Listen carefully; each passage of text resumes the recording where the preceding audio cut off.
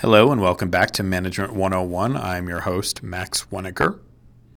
Today we're going to be talking through two very interrelated topics. The first is managing imposter syndrome, and the second is managing team members who are older than you or more experienced than you.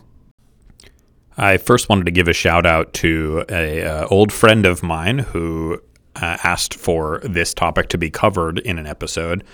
Ben Klein, thanks so much for the idea, and I hope you find this useful and not a horrendous waste of time. So, managing people who are older than you or who are more experienced than you can be a potentially very problematic situation if not handled appropriately. It might result in you having imposter syndrome, or the reverse might occur. You might feel like you have no idea what you're doing and that other people are going to figure that out and not take you seriously. And you might even think you'll eventually get fired when people discover who you really are. And then the other problem that can arise is a lack of trust and buy-in from your team. You might feel like you're up for the job, but that doesn't necessarily mean that your direct reports will. Depending on how you got hired, someone who has more experience than you and is reporting to you could believe any number of things that might put you in a difficult position as a manager. One, they might harbor resentment because they had applied to this job too and gotten rejected before you joined. Two, they might also just not take you seriously because they think they know better than you. So today I'm going to talk through how to manage these situations such that you can be the most effective leader possible. And we're going to start with managing imposter syndrome. So I looked this up on the most reliable source I could find, which is Wikipedia.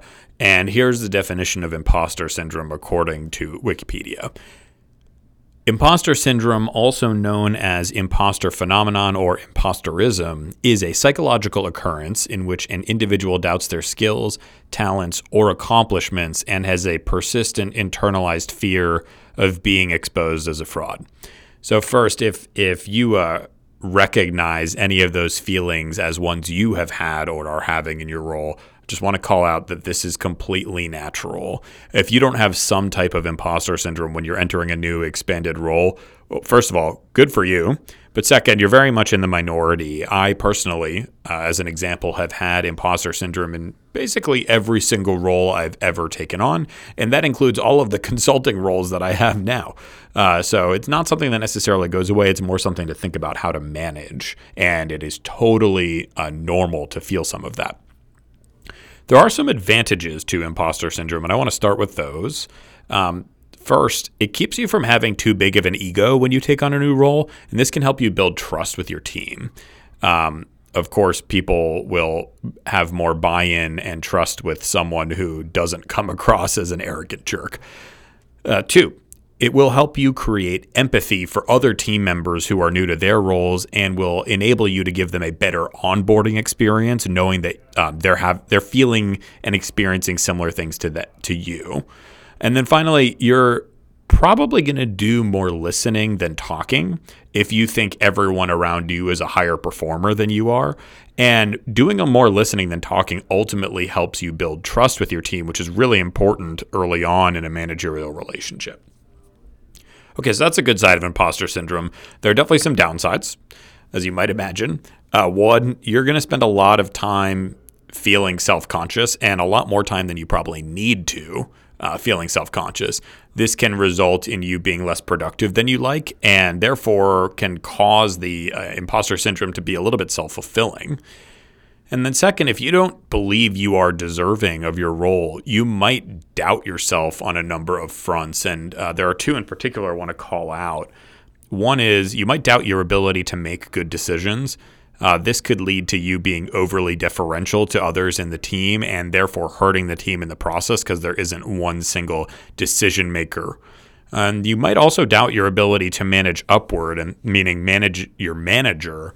And you might not represent your team very well, therefore, and they will end up getting jerked back and forth by changing priorities above you because you're not advocating for the team's needs and work effectively. So those two things alone could lead you to not being the best manager for your team, and then your imposter syndrome risks turning into a self-fulfilling prophecy, like I said. So now, what do you do about it? I think there are two options, and I'm sure there are others that I'm not thinking of. And I don't think either of these options is necessarily the right one. They could both be right, and they could both be wrong, depending on who you are. Option one, lean into it. And then option two is fake it till you make it. So leaning into it, what does that look like? When I say leaning into it, I mean being open about how you're feeling with your team and your manager. Vulnerability can be a really helpful trust builder with your team. You'll come across as more likable and more human when you're vulnerable with your team, and so therefore it can be quite advantageous. One piece of guidance if you choose to lean into it is just telling your team, hey, I will definitely need your help in order to be successful in my role. So in one of my own previous roles, I told my team, literally in our first team meeting, that I felt like I'd gotten really lucky to be offered this job opportunity, but that I had a ton to learn and I would be relying on all of them to help me learn and make good decisions. I also told them that I would be for sure making mistakes and that I promised to learn from them, and also I asked for their help in giving me feedback so I could recognize when I made mistakes. I think this helped build a lot of trust and buy-in with the team because they saw me as more of a human being, and therefore when I inevitably did make mistakes, it wasn't like, oh, he said he was going to be perfect, or he came in and it was supposed to do everything right. It was, well, he said this would happen and this is normal because he's a human being like myself. You can also tell your manager how you're feeling. That person hired you. They probably know exactly why you're awesome and why you have no need to feel imposter syndrome. Hopefully them saying so to you can help boost your confidence as well. So that's option one of leaning into it. I've certainly done a bit of that in my own management experience. And then the other option is faking it till you make it. So in this situation, fake it till you make it is you're not necessarily feeling super confident in your role, but nobody else has to know that. You can still come across as confident even if you don't feel so internally. Something that has often helped me is to remember that it could not be a fluke that so many of my teams in my previous experiences performed well. I, personally may not feel like I did all that much to make that happen. I might personally not feel like I'm deserving of this opportunity, but there is clearly a correlation between my team's successes in the past and my existence in those teams. So whatever I did, it worked. And there's also, there's a reason this company wanted me in this job specifically. And it's pretty unlikely that I'm special enough to be perfect at faking it and making everyone believe I'm something that I'm not. It's more likely that I'm just having a bit of self-doubt, and I can simply act confident until I actually feel that way in the role. One situation that can easily contribute to a feeling of imposter syndrome is when you're in a role where you're managing people who are older than you and or who have more experience than you. And this is the second topic I want to talk through today. Couple stories that I think are relevant here from my own experience. And I got some feedback that more of my own stories would be helpful to make this podcast a little bit more hit home for some people. So hopefully this is a step towards doing that. So some background.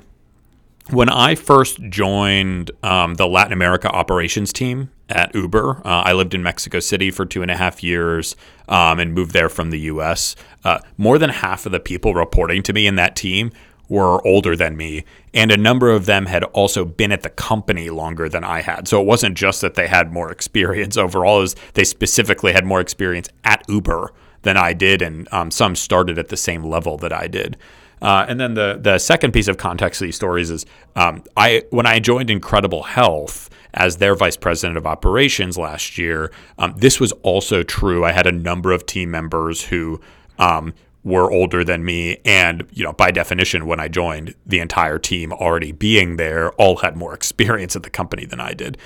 One of these situations went well for me, and the other did not go so well. Now, both had reasonably happy endings. I'm pleased to report, but one of them had a much rockier path to getting there, and I think there are some lessons here, both that I took myself as I went on my managerial career journey, but also that I think others who are experiencing this for the first time and or having a difficult time with it may benefit from. So let me first talk through the Uber experience.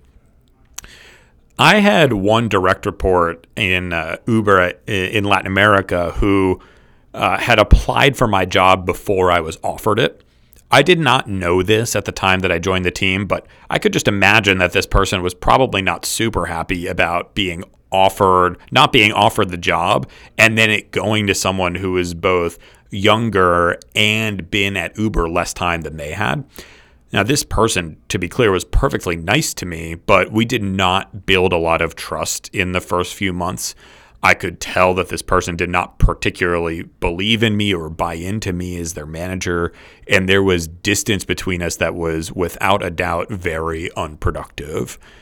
Now, I vividly remember this specific thing that happened because this all came to a head during a planning meeting when I asked this person a question about their team's plans for next quarter. Now, I personally thought this was a pretty innocuous question, but after the call, this person asked to speak to me, and they got incredibly upset with me for what they felt was calling them out in a public setting. And this person actually came pretty close to yelling at me, literally in the office.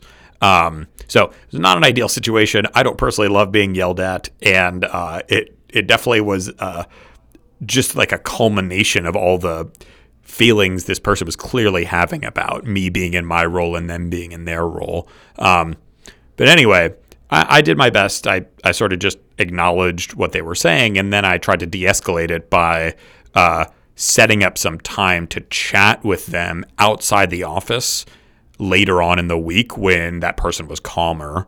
At this point, when we went out to, I remember we went out to the Starbucks in our building. They admitted that they felt like they were not growing in their role. They were frustrated with the fact that I was in this job despite being less experienced. And they also admitted how hard a time they were having with the entire dynamic between us. These were things that I'd suspected to some extent, certainly were impacting this person's actions as it related to both their team and their relationship with me, but had not yet been said before. And this was many months, maybe even a year into our managerial relationship.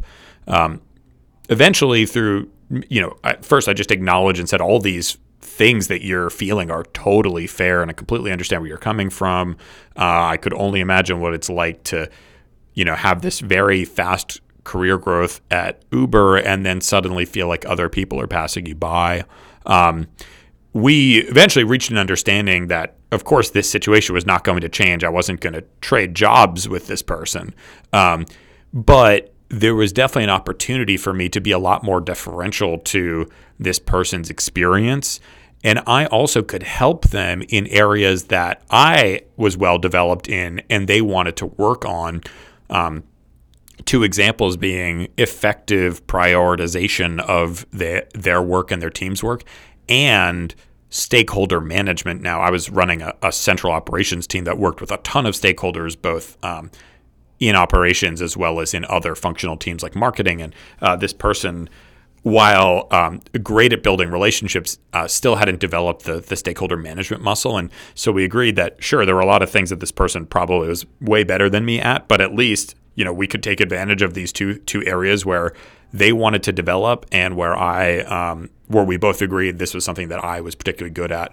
And after coming to that understanding between each other, our relationship from that point was both very positive and very productive. And of course, the problem with this was it happened more than a year after it could have, and all because I definitely could have handled this situation differently.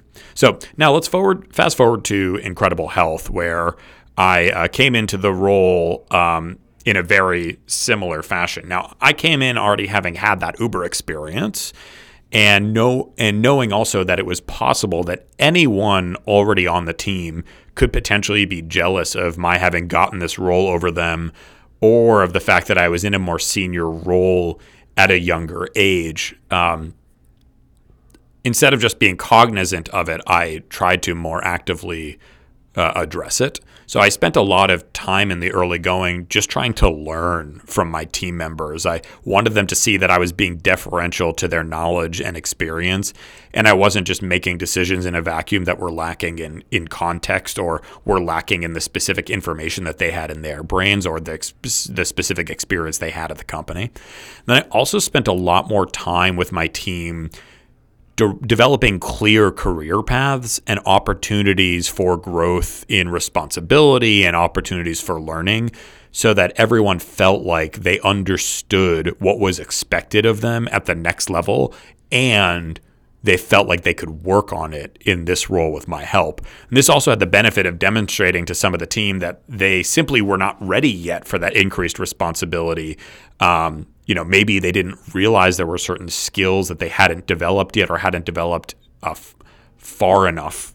And it made them more comfortable with their current roles because they could see that I, as the manager, both understood what was required of the role at the next level, and I also often had some of these skills that they wanted to develop. So it really helped people get a better sense of why they were in the place they were in the organization, and it also solved for the problem that my direct report at Uber had brought up to me, which is that they felt like they weren't growing. And no matter what role you have, if you don't feel like you're growing, you can feel stagnant and listless and ultimately not very fulfilled. And so I took away from that, if someone wants to be learning and developing and taking on more responsibility, it is my job to help make that happen.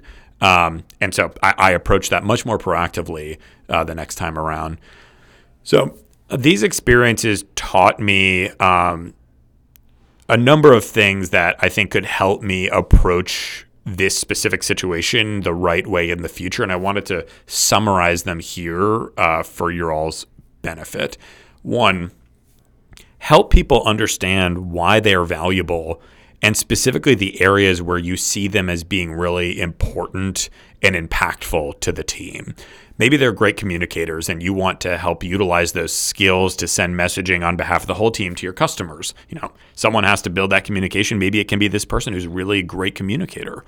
Maybe they're a great analyst and you can ask them for help building dashboards that the entire team will ultimately use. Any way to sort of help them understand how valuable they are and help utilize those skills that they have. 2, be deferential to their experience, particularly early on. Make sure they know that you want their opinion and you want to learn from them. Actively communicate that you want to enable them and not just tell them what to do. And you might be a great people manager, but communicate to them that they're the subject matter expert, right? They have been in this role longer than you have or have more experience in this area than you have. You weren't put in this role because you are the subject matter expert on this thing. You were put in this role because you are a capable people manager. They're still the subject matter expert. And then 3, make sure to have frequent discussions about their development. Ask them what they want from their career. Are there specific areas that they want to learn more about? Are there responsibilities they want to take on that you can help them drive towards? Generally speaking, to summarize these, the more you can show yourself as a partner rather than someone who's simply directing their work, the more buy-in that you're likely to get from them and the more successful that 1, they're going to be, 2, you're going to be, and 3, your relationship will be. So hope this was some helpful quick guidance on managing imposter syndrome and managing people who are older than you. Please feel free to reach out to me on LinkedIn or my website, which is just maxweniker.com. I'm always happy to chat through some of this stuff more in depth. I really enjoy helping people figure out how to be the best managers and leaders that they can be. Thanks so much for taking the time and hope you have a good one until next time.